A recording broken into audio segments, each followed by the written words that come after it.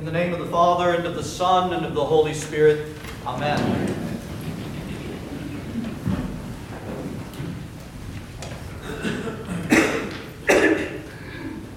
Non nobis Domine, sed nomini tua da gloria. My friends, relax. We're not going back to the Latin Mass.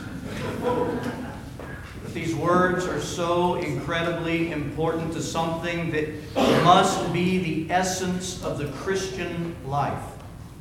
Because those words in Latin, in English for us are this: not to us be the glory, but unto thy name be all glory.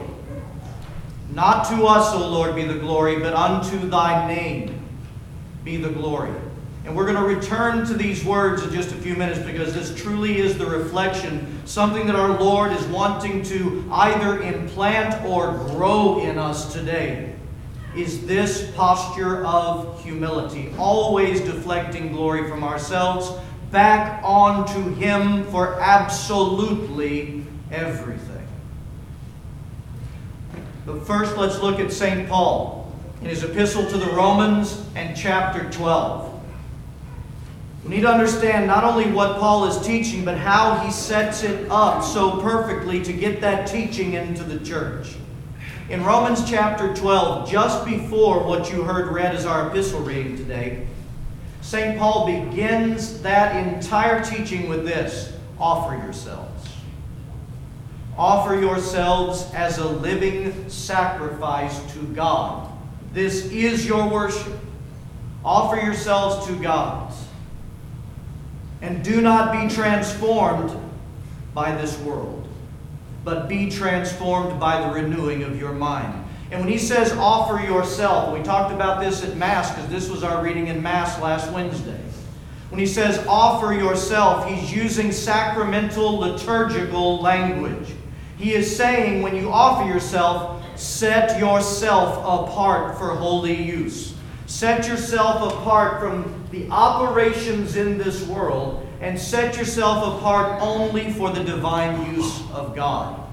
And we mentioned back on Wednesday, it's just like in the Old Covenant. God has always set things apart for Himself. Everything in the tabernacle, every item in the temple would be anointed with oil and taken out of its mundane use that people would use in their lives, and it would be used to glorify God in the temple, and we are no different.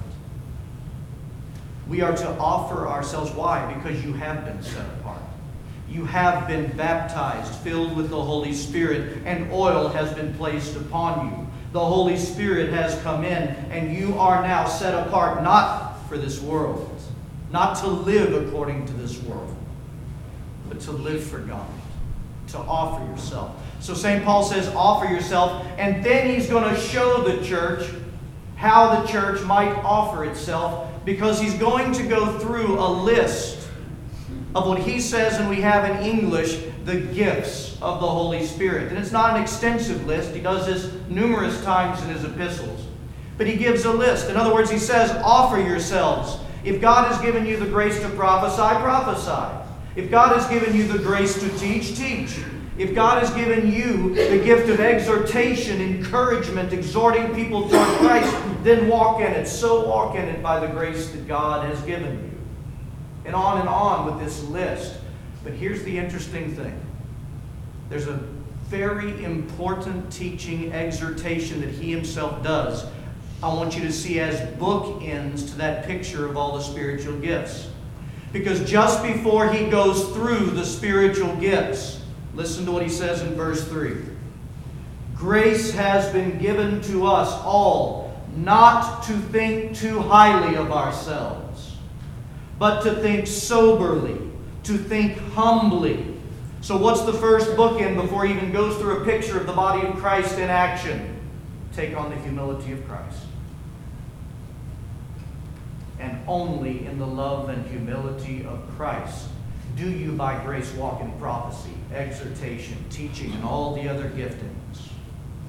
And then he gives us that great blessed list of all the giftings which you've heard me describe to you before. One of my best ways for me to grasp this and think about this is that all of the grace and the gifts of the Holy Spirit that God pours out into every living stone is so that every living stone comes together to be built into a functioning temple.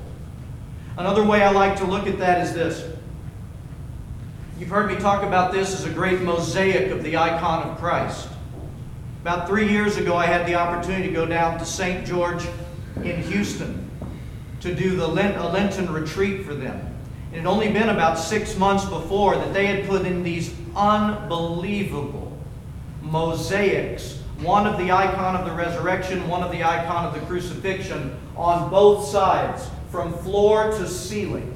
These things were huge, and when you go up close to them, you see each individual little 1-inch tile. And every one of the 1-inch tiles were uniquely different. And also, one of the 1-inch tiles did not complete the picture in and of itself. But step back, and when all of those different and unique tiles are all put together in the mosaic, who do you see? Our Lord Jesus Christ. That's what Paul is talking about. I am looking at the tiles of the mosaic. You're looking at one yourself. I am looking at the living stones that, when they in love and humility function in the giftings that God has given them, the mosaic of Christ is evident for us and for the life of this world. But now hear this. I told you the first bookend was a call to humility. Guess what Paul does after he lists all of those gifts and paints that picture? In verse 16 he says this, "And be of the same mind toward one another." Unity. Be of the same mind toward one another. Do not set your mind on high things, but associate yourself with the humble.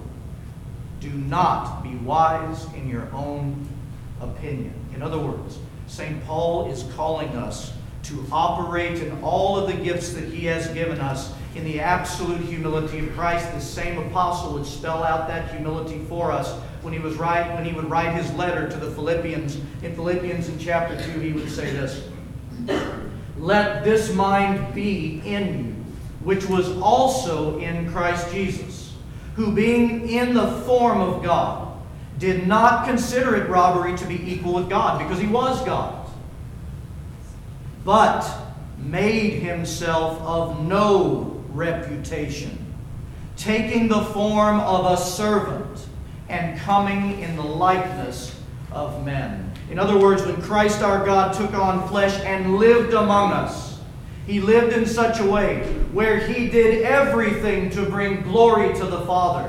He did everything to reveal only the Father, not the flesh and blood that he had taken on.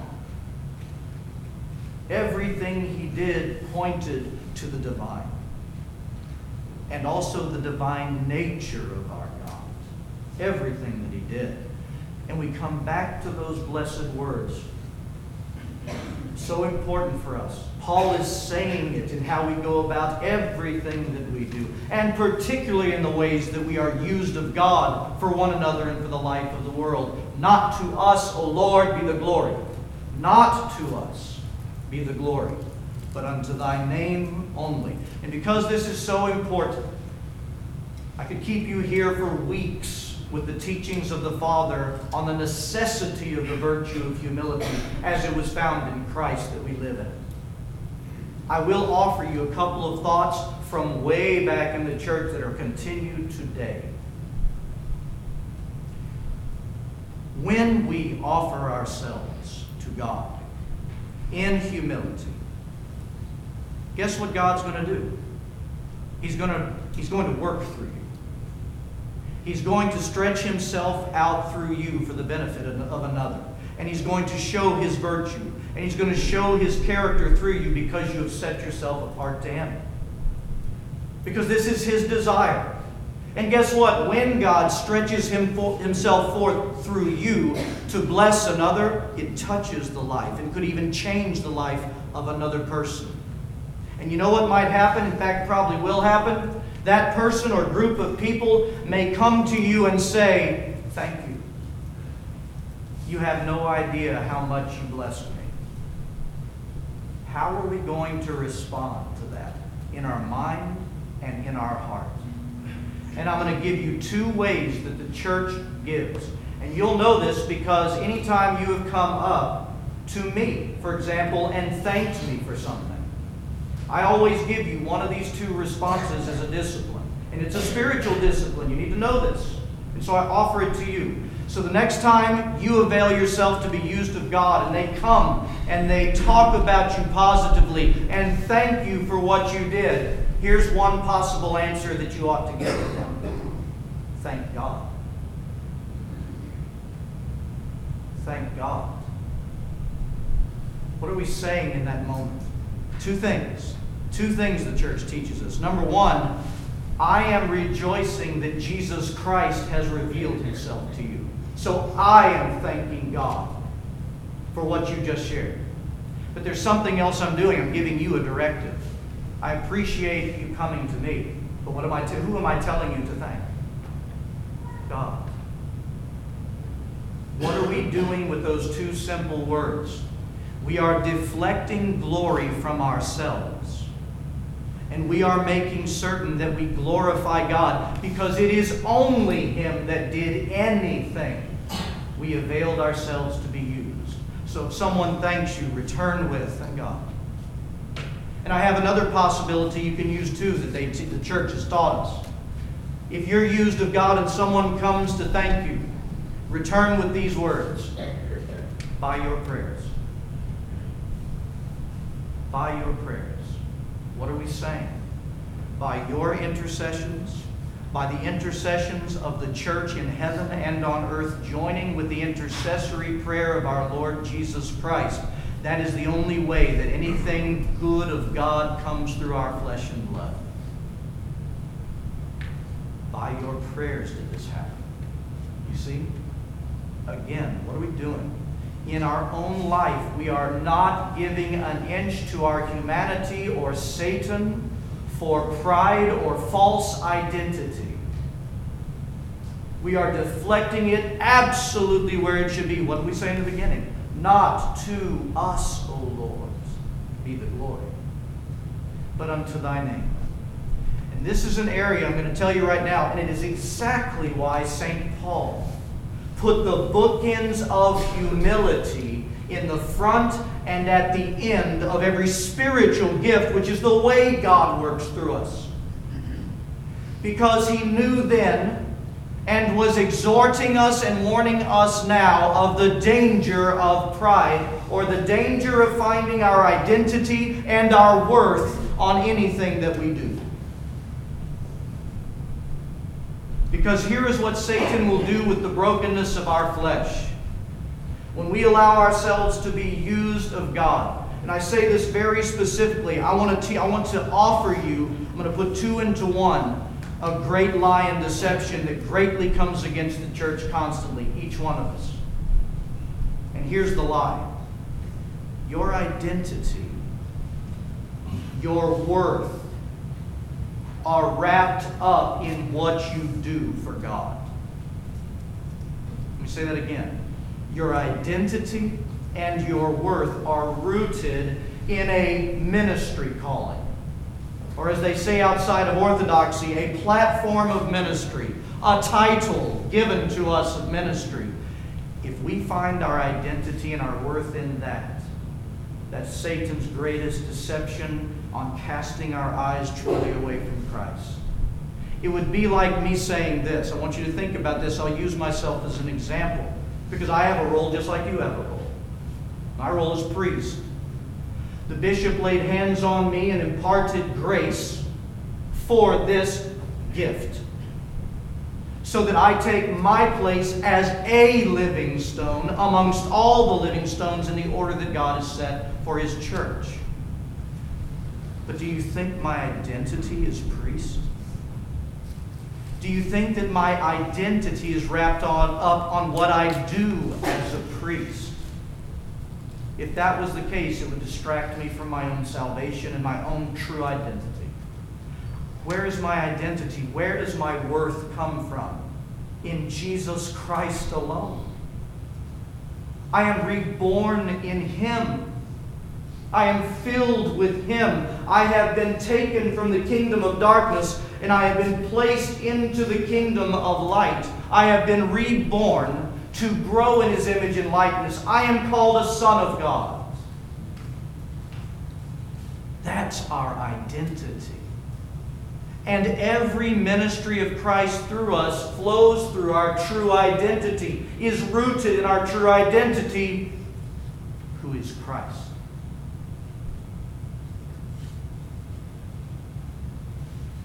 We don't, in the church, in order to maintain humility, we don't desire, we don't seek after the praise of men. In fact, we deflect it with everything that we have, because everything good that God does is all God. We are cooperating with Him. Don't get me wrong, my friends. When God uses each of us, there is joy to be had. There is joy in serving the living God. There is great praise that ought come from us, from the Lord using any one of us at any time to glorify Himself and minister to one another. But we deflect praise, because praise belongs to who? God, our Lord Jesus Christ. Not to us, O Lord, be the glory, but unto Thy name. In the name of the Father, and of the Son, and of the Holy Spirit. Amen.